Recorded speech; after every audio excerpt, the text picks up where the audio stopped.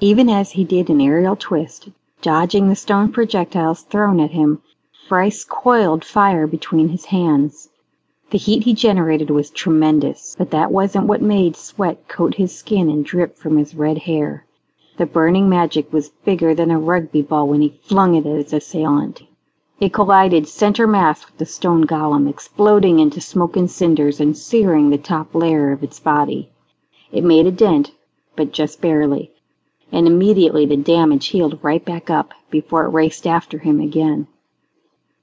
"You need more mass behind your flames," Donovan instructed. And Bryce already knew that. He knew it every single time his magic burst on impact instead of driving a hole right through his target. Growling with effort, he tried again, coiling up the fire as hot and tight as he could, shoving all his will into the magic like it was the last thing he'd get to do, like it was do or die. He shoved his fire hard together between his hands until his gut ached with the effort of pushing and his body trembled, and then he threw the fire again. And again it shattered into a rain of burning scraps. His heart pounded with his need to do this, to prove himself, to be the best she-warrior Donovan ever trained. The golem rushed for him, and Bryce stood his ground.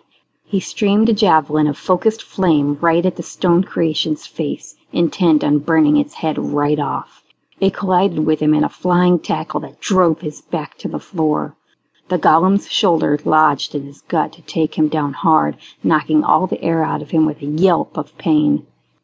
When he didn't get up right away, just rolled side to side a bit, the golem disintegrated into sand that ran to the floor where it was absorbed.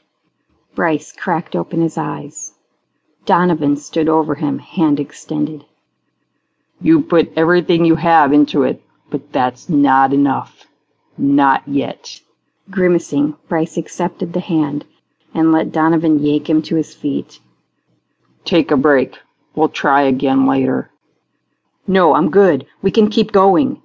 He did his best to resist the urge to bend at the waist and struggle to catch his breath, but his body didn't listen to him any more than his fire did. "Take a break," Donovan repeated. Bryce limped over to the bench and slumped down onto it. As he mopped the sweat from his face with a towel, he guzzled the water from a bottle. Out in the middle of the practice room, Kyrian demolished his third golem, shattering with unheard sound vibrations that made the ground shiver beneath Bryce's trainers. Something as inconsequential as sound could tear things apart when his fire, which should be flat out the deadliest magic of the lot, couldn't make more than a single mark. He knew fire could do some flat, brilliant stuff.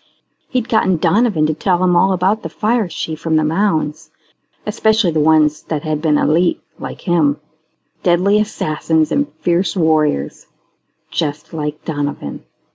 Just like what Bryce knew he could be. Not like poor Malcolm, with hardly enough magic to rub together to even notice. He'd be furious too if he'd gotten the short end of the magic stick. That was why the lad used his knife to strike at the golem coming at him. Bryce and Malcolm were the same age, but Malcolm was thinner and more agile. He looked like a ninja when he tumbled, like he always knew right where his body was in space, but he almost always wanted to charge in with his blade rather than waste time with the fancier stuff. Both the other lads were deadlier than him. They'd both had their first kills under their belts too. And if Donovan ever needed someone at his back in a fight, he'd probably want either of them. Leastwise, for now. Bryce tossed down the towel and bounded back into the workout room. "Okay, I'm ready. Let's go again." He bounced on the balls of his feet. As Donovan raked his gaze over him, Bryce could feel the assessment. Like Donovan was checking him for weakness, looking for a reason to send him back to the bench. So he flamed over his hands just to prove how ready he was. The fire licked up his arms, but the heat didn't hurt him at all. And his sleeves didn't catch fire either because it was the stuff made by the dwarfs and couldn't burn. Even before he spoke, Bryce could see it in his eyes that he meant not to let him go back in. "I have something else I want you to do. Dawn needs to return to the Fairies' Grove. Her foster father is sick, and they've sent for her." He checked the wall clock,